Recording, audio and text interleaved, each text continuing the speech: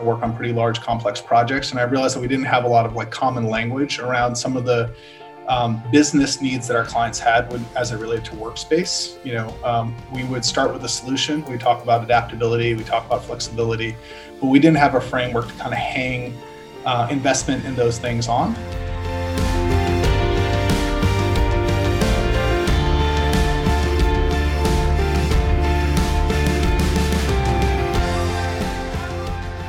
Welcome to the Wonder Podcast. This is CCB, your host, and I'm here with another one of our 2020 Wonder Grant Award teams. I'd like to give you just that bit of information about the Wonder Grant, which is the Wonder Grant supports exploration and research that impacts environments where work, innovation, healing, and learning take place. And we have given out 9 Wonder Grants over the past 2 years. Today, we're talking with Nash Hurley and Josh Emig, and I'd like them to introduce themselves and give a brief overview of the topic title. I'm Nash Hurley. I'm an architect. I've known Josh for the better part of 2 decades. He and I met in New York, working for kind of a standard core and shell architecture firm. But since we've gone on and found ourselves working in workspace design in different capacities, Josh a little bit more on the product end and me on the strategy and product side of things. The title of our grant, Network Science Applied to Workspace, over the course of the grant really probably became more workspace as a link, and thinking about workspace as a link in a network of production.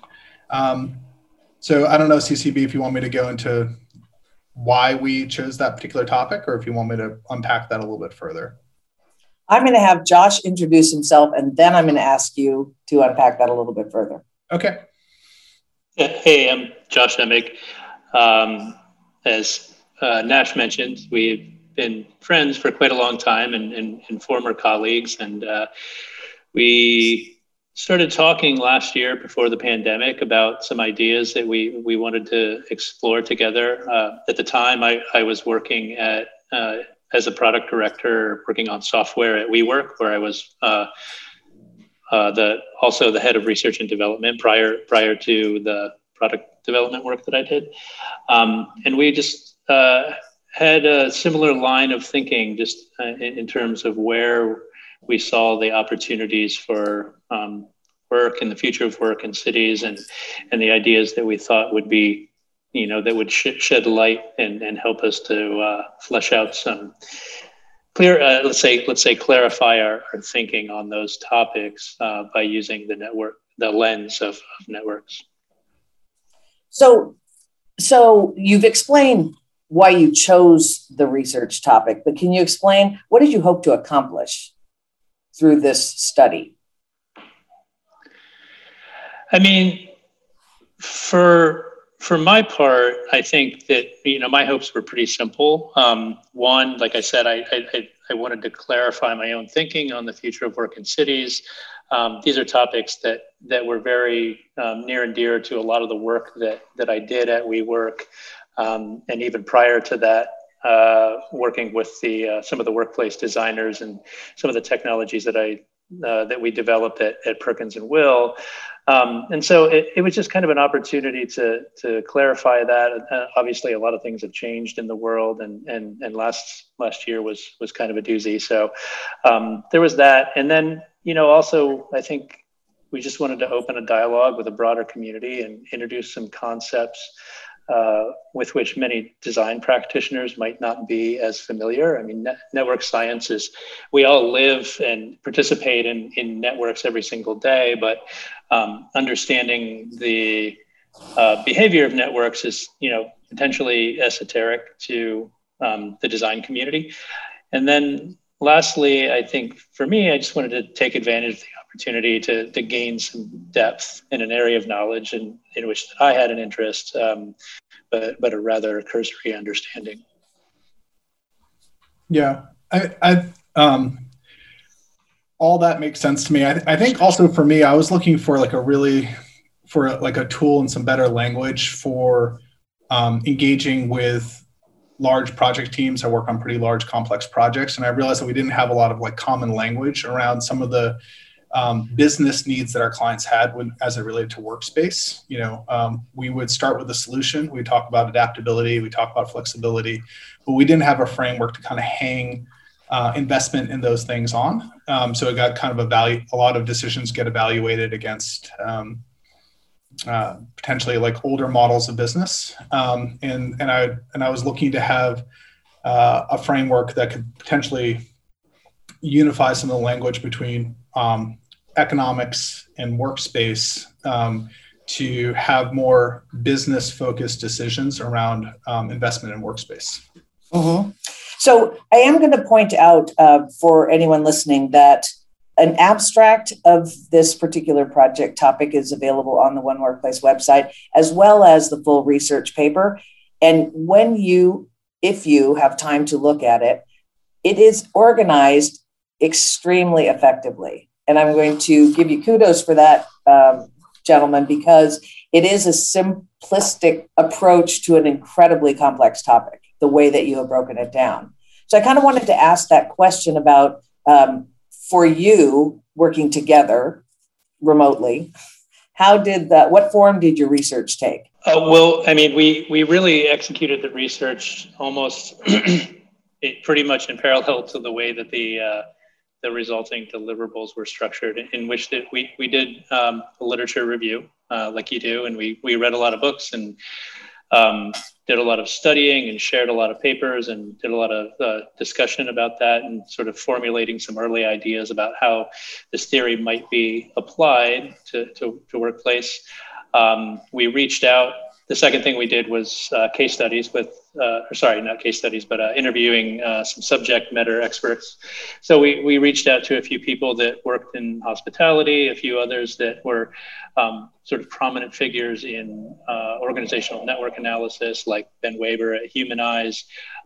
We reached out to Cesar Hidalgo, who wrote a great book a few years back called Why Information Grows, and uses both a framework of sort of a combined framework of physics, economics, and network science to describe the way that economies work, which is a fascinating book. And so we had a chance to interview him. And then we went on to do a much more in-depth case study with Wikimedia Foundation. And so, which really sort of took a lot of the things that we had synthesized through the literature review and learned from our subject matters and sought to sort of use them as a lens to understand the way that particular distributed organization was functioning. I think that Hidalgo's book about why information grows is really foundational for advancing my thinking. Really, some of the principles in there around transaction cost theory and what that means for spaces of work. A lot of his focus was more on like manufacturing spaces, but what was really interesting about the network science is that it could apply to both. And I think the other thing just to point out that like came to mind as Josh was talking is how our research actually flowed upon, our own connections, right? So we reached out to subject matter experts that we had known from past projects. We happened to have done a project for the Wikimedia Foundation, who helps create the infrastructure for the production of Wikipedia. And so our own research was able to piggyback onto the connections that we had in the industry. And so it is kind of like, it's biased, right? Like we didn't just have research in the abstract, like where we got traction and where we were, I think, had like the greater insights were based upon trusted relationships that we already had going into this research project. It's a leading question. What might have happened if you had used other organizations as case studies, do you think, if you had time? Yeah, so we talked about that. So the production of Wikipedia, and we tried to view it, we looked at it from the product back to the organization. So the Wikimedia Foundation is the nonprofit that helps build the infrastructure that allows for Wikipedia to be produced. But we actually did a backwards analysis looking at like, well, how is Wikipedia produced? What organizations, how does the network work?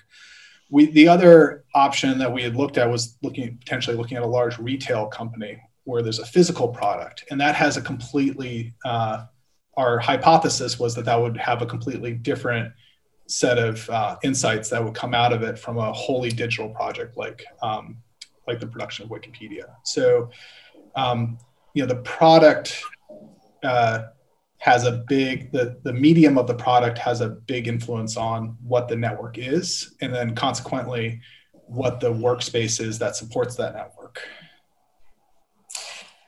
So I want to ask that question about the actual structure of networks, because you spend a lot of time in your research describing them, and then ultimately placing a value, but understanding them more effectively. I'm sorry, could you clarify what the specific question was?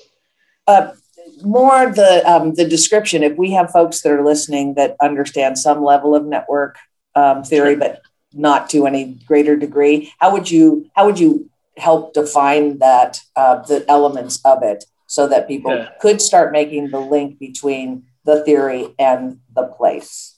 Got it. Yeah. So probably the simplest definition of a network is really it's a series of entities or objects or people that have connections among them. And it seems like a very, very simplistic definition, but if you think about, at this point, maybe like the most accessible and maybe sort of canonical kind of model of a network might be something like Facebook, that most people would really kind of be familiar with. And everybody understands when they're on Facebook that they're connected to certain people and not connected to other people, and that their friends are connected to a different set of people than they're connected to. And overall, this structure of connections and what we call nodes forms the network. And so it's really sort of taking that idea and thinking about the networks that inform the production of the things, the products that we create, and organizations really function as networks. And so that was the sort of jumping off point for us. I think we really sort of landed on a few kind of key aspects, and it's a broad and very, very deep area of study, and there's a lot of people out there that have PhDs in it. So we don't really profess to really be able to address it at that level of nuance. But a few of the things that we found particularly important for organizations and the way that workspace impacts organizations are both the structure and strength of the connections, the things or the information that flows across those connections, which I think Nash will probably elaborate on a little bit, as well as the levels of trust and what we would call social capital that is kind of embodied within those networks, all have really big impacts on the outcomes that an organization is able to create.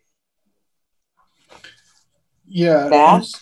Well, I think, sorry, so every once in a while my brain can drift a bit, but one of the things that came up to me was an image that we saw over and over again over the last 30 years of research on this topic, and that there was just different names applied to it. When it comes to thinking about networks and like a launching off point, there are kind of like three general structures of centralized, decentralized, or some sort of mesh network.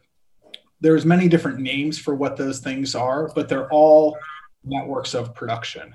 And why I think that that's important is that in common, or like a lot of current language right now, I find that when people talk about networks, they're actually talking about flat organizations. They're talking about not hierarchy. But there's a version of a network that's a centralized network that's just a hierarchical network, and it has certain properties and certain kinds of cultures and behaviors that go along with it, typically associated with high transaction costs. But then if there's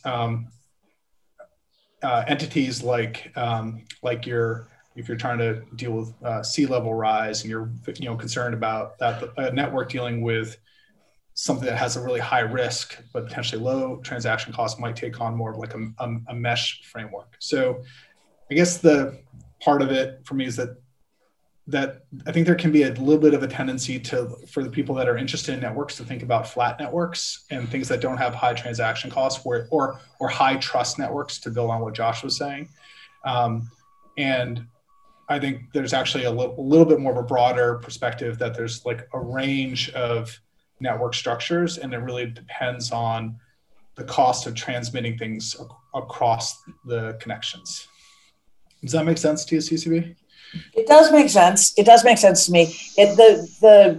I think the connection that I would like you to make for the architecture design community sitting here thinking about this is what value did you determine understanding this has to developing more effective environments for the organizations that they're supporting? Yeah. So, Josh, I'll take a pass at this. I mean, I think like a really important thing for me was thinking about the flows that define that end product. So I don't think that, obviously there's always a range of workplace design solutions from architecture down to furniture design. But if you start from the product and you think about the flows that make that product possible, when they're all digital flows, the pressure for co-location is very different from when there's a physical component to the production of that end product. And I think that can come up in surprising ways. A lot of us can look to Facebook and to Google and other companies like that have a bias towards a digital product, and we can look to emulate their workspaces. But I think as soon as there's a physical component in the production of that end product, workspace takes on a very different meaning. So I think that's like a non-trivial thing of, if you have a digital product, or if you have a physical product or physical component to a digital product, looking at examples of workspaces that are designed for digital product production might not be that helpful to you. So I think there's that. And then I think the other part that is there goes into what Josh was talking about in terms of trust and the qualities of links. None of us make something by ourselves. We always make it as part of some sort of network of production, whether it's 5 people or 500 people. But if you're operating in a culture that happens to have a low trust, it's a low trust environment, and that just happens sometimes. Once you're there, having a fully distributed organization, it's not going to make that much sense. The most extreme example of this that we came up with, just in terms of anecdotally when we were thinking about this, was Washington D.C. There's a value to having physical presence because you're worried about what people are going to say when they're not on camera, or they're you want to make sure that your ideas are heard and your voice is recognized. I think that us getting to talking about whether or not people have a low trust or high trust culture earlier in the design process would really help us design better spaces for them, because you can design a great space, I think, for a low trust culture. I think telling everybody that they have a high trust culture and they should be okay with it might lead to some unwanted outcomes. So sorry, Josh, that might have been too much coffee coming through the... No, that's fine. I wanted to add another example, and I found this, and I recognize this is it's a difficult subject to try to talk about on a podcast without visuals, because it's a subject that you have to use the language of the networks in order to talk about it, but then you have to define all those terms. So it's difficult. One of the sort of most interesting things I think that was in our Wikipedia case study had to do with the way that they approached what we called convening or gathering. And they have different cadences of where they would bring together. And remember, this is an organization that was distributed prior to the pandemic. And a lot of the the patterns that we studied were actually preceded the pandemic as well.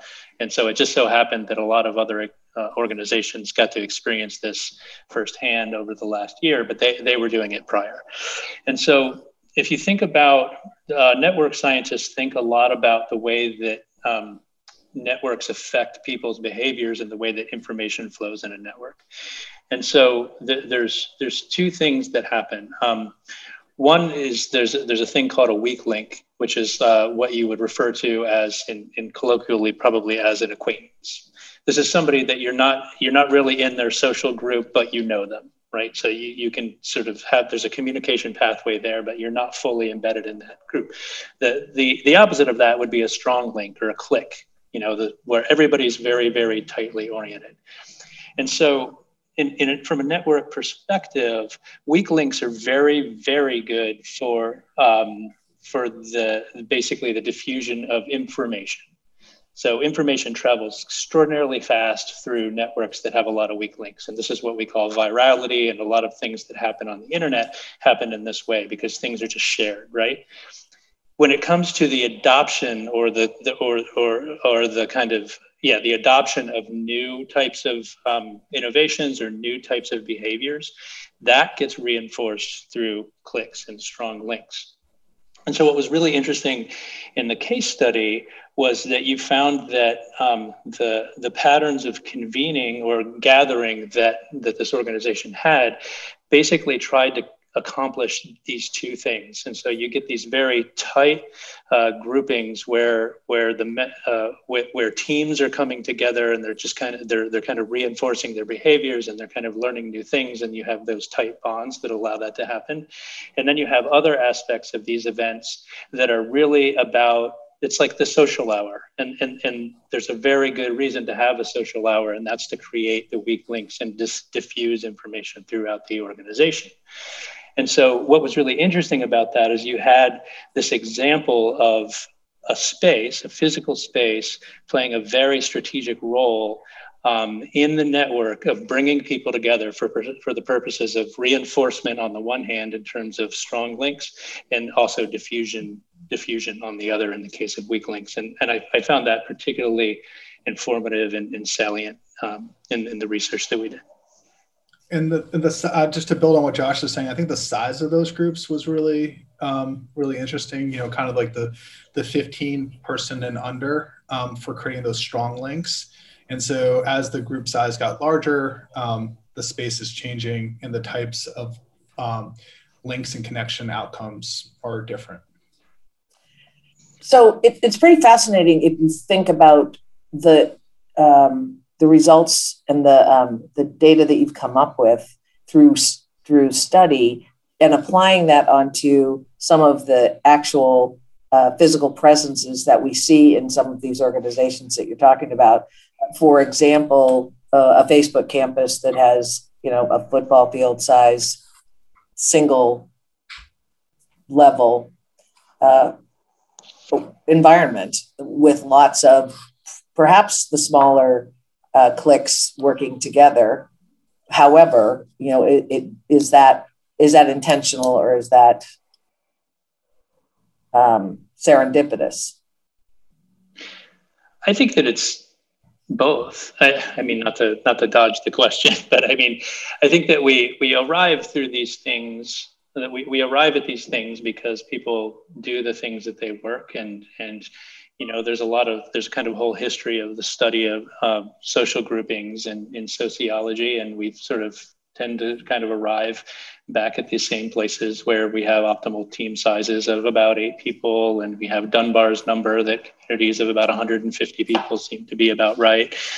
And so I think that what this so in a way it's serendipitous, but it's not because, I mean, in some cases there might be some intentionality behind it, but the intentionality is just sort of like the optimizing the behaviors of the group over time towards certain outcomes. And I think that what the language of networks does is it gives us a way to talk about it. It gives us a sort of useful abstraction to tame some of the complexity that's involved in those systems. Yeah, I think one of the things that was interesting to me, the thinking about the like a overlap between that Facebook example and the Wikipedia production model is the need to continuously own a space. So the production of Wikipedia had a really clear cadence on a quarterly cycle of coming together of their teams to work on the harder problems and build those stronger bonds that Josh was talking about. I think it's interesting in the kind of like we're just coming out of this era of what I would frame in my head as like the cult of the large floor plate. The bigger the floor plate, the better. It would create more opportunity. But I think there's this other component to that, which is like owning your space the whole time, or how important it is to have like a permanent spot in that kind of sea of a floor plate versus having a group to go to. So there's also been this past year with all of the upheaval and the immediate dispersal of individuals from location to their own individual spaces, the conversation about, is it hub and spokes for the real estate strategy? Does the campus real estate strategy still have any merit? And then the idea of the remote hybrid work environment, which we're probably going to see some of, though perhaps not as much as we thought, and it just keeps changing on a daily basis. So I'm wondering, thinking of the results that you have, or the amount of information that you have compiled, where do you see that that application in helping build real estate strategies?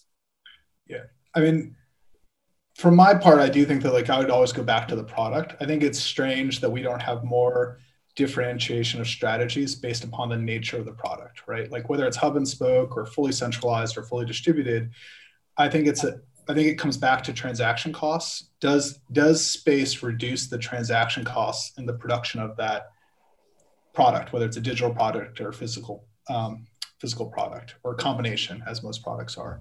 So I think if you understand the product and you understand the flows that are required to make that product, you understand where there are heavy transaction costs, I think at that moment, so just a few things to put those things in place, then I think you can start to evaluate different real estate strategies. I think it's interesting that we're not hearing the product production first and what kind of space supports that as a secondary thing. And people are looking, for a spatial strategy as a lead. I think the other thing that was like a really super insightful thing that Ben Waver said in one of our subject matter interviews with him, and Josh, correct me if I'm getting this wrong, but it was this idea that in this last year of being, more people being distributed and working in distributed fashion, that some companies might not be aware that they've been spending down their social capital, within their organizations, and whether there's different terms for it, whether it's burnout or lack of engagement, but there's a certain repository of within the network of social capital that might have been being used up this last year, and that needs to be replenished in some way. So one's a question about flows, and the other one's a question of the battery, how much social capital you have embedded in your own company's culture. And I think that those are very different workspaces. Yeah, and I think that it kind of hits on I think a lot of our intention for doing this is that it's sort of working in a hybrid way, or being a distributed organization is there's a lot more to it than just saying that, and there's a lot more to it than just saying like, oh well, just come to the office 3 days a week and now we're hybrid. I think the important thing, whether it's like Nash said, working from your product backwards and figuring out what works the best, or working starting with your people and the nature of the teams and their connectedness and the information that needs to flow between them, and start to optimize for that. I mean, you can come up with a strategy to work in any way. It just so happens that physical space, as we found, actually does a lot of work, in terms of its influence on the network and in the connections among people. But it's also we've also seen that it's pretty important that people have, that work from anywhere type policies has had an important impact in terms of productivity and engagement and well-being. And they can actually start to drain the social capital battery, but there's strategies that you can take to get the best of both worlds, where you're capturing those benefits while also sort of maintaining those connections and strengthening them. So I think that, I just think there's more to it than that, and it takes a lot of honesty, and it takes a hard look at your organization to start to kind of to dig into those things. And you just have to start asking the right questions. The thing that I would say the notion that strikes me is how, just to your point, how often are people having these types of conversations? Is it something that you think we will see more of, by virtue of giving some form of language around it to the design community? Does that empower them to kind of prompt more of those conversations? It's an interesting piece to think about this research and where it will go. Yeah, I mean, I hope so, because I think that. I mean, I sort of make this joke, but there are different types of cultures that need different types of working arrangements, and so you see a lot of tech companies that have swung heavily toward like remote first at this point, and they say they're never going back. We've also seen a lot from the government, finance, and real estate sectors that are gung ho to get back in the office, and you've also probably seen a lot of stuff in the media or a lot of research out there that indicates that on the whole, the majority of people are looking for some sort of choice and some sort of flexibility in terms of where they work and when and how they work. And so I think that sort of behooves companies, CEOs, and the people who run these organizations to ask these questions. I think they have to do it if they want to retain the talent that they have. Yeah. Nash, did you have something else you wanted to say? No, I think on that topic, in terms of where this goes, I mean, ultimately it comes down to a belief. I believe space is very honest. So a lot of the unproductive frictions that we were seeing in workspace design towards the end of the last business cycle, in terms of like space is not adapting quick enough to companies' evolving needs. I mean, I can't tell you how I heard that from pretty much anybody, any client I would talk to, as if it was something new. And I think that those kinds of systematic issues are the results of two different networks not being in tune with each other. So, building design and building production has always been a process. We refer to it as a product, but it is a process. But its time step and its Hertz regulation, I think, is out of step with the speed of growth of a lot of modern businesses. And so I think that's like kind of like the meta thing that this research gives people some language around, of getting those two systems to get some standards of interface. And then I think that there's some really honest conversations for leaders in organizations to have around like what kind of culture do they actually have, not the kind of culture they feel like they should have emulating another company. What kind of culture do they have? What is their work product? Do they have to take a physical picture of iPhones? Because they're, that's a physical component. Well, it's going to make sense, for people to have a studio to shoot that iPhone in. And I think, as designers, I think a lot of us have been feeling, because, like, where's our materials library? I got to get at that. Where that's coming to for me is, I think, if you create the landscape that there's maybe three general forms of networks, of centralized and then decentralized, and then fully distributed versions, those are all perfectly valid corporate structures based upon, I would say, fundamentally can be understood as transaction costs. And there's totally different workspaces that support each of those types of networks of production. When somebody that has a centralized hierarchical structure feels like their organization should be moving to be more flatter and organizational, like a flatter organization, and they ask for that kind of workspace. Maybe it's a strategic tool to bring about change, but that friction should be intentional as opposed to a surprising outcome of bringing those two worlds together. I think the other thing that we see happening is that, aside from whatever strategy a company might adopt, there's actually we're starting to build the infrastructure for this now. So you see like a lot of new companies out there, like Daybase and others that are actually starting to try to provide the means for companies to be more distributed. And I just happen to know them, but there's others that are doing similar things. And so you see co-working popping up in suburbs and a little bit more far-flung places. And so again, I think that a lot of these things will kind of evolve in parallel, that companies will be able to evolve their thinking about how their people work best. And we're also seeing a lot of more opportunity, whereas if you go back to what Nash termed it, I think I forget what he said about the large the sort of dominance of the large centralized floor plate.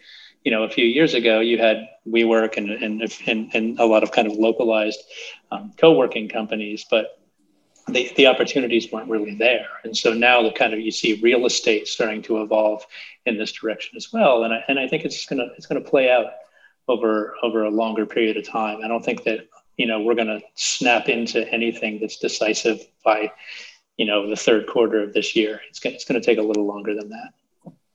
The build I would have on what Josh was saying, that I think is an interesting reference, is I think it's from 1930. Is that right, Josh?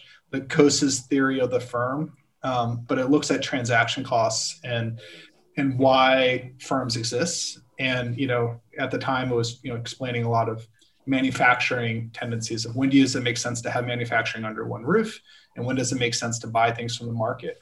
And I think what's going on, in the wake of, let's call it Rev 1 of the WeWork era, and there's the new, more evolved offerings that are coming on, is the marketplace is advancing. It's more competitive. So what you can get from the market versus what you have to hold in-house through your own facilities team is really different. It is not 10 years ago, and it's certainly not 20 years ago.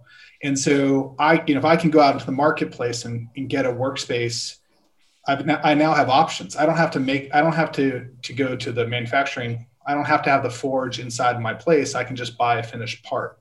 And I think that that's kind of exciting for me, looking to the future, and what it means for workplace designers is that maybe the thing that we're designing and working on is not the widget that you can go buy out there in the marketplace. It's something that's really specialized, in particular to the organization, something that is less commodified version of space.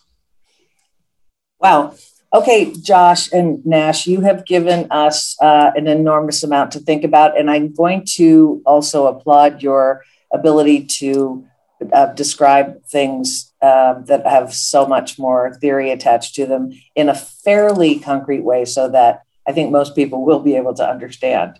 Thank you again for your time. We are so grateful that you participated in the Wonder Grant, and I'm going to say goodbye.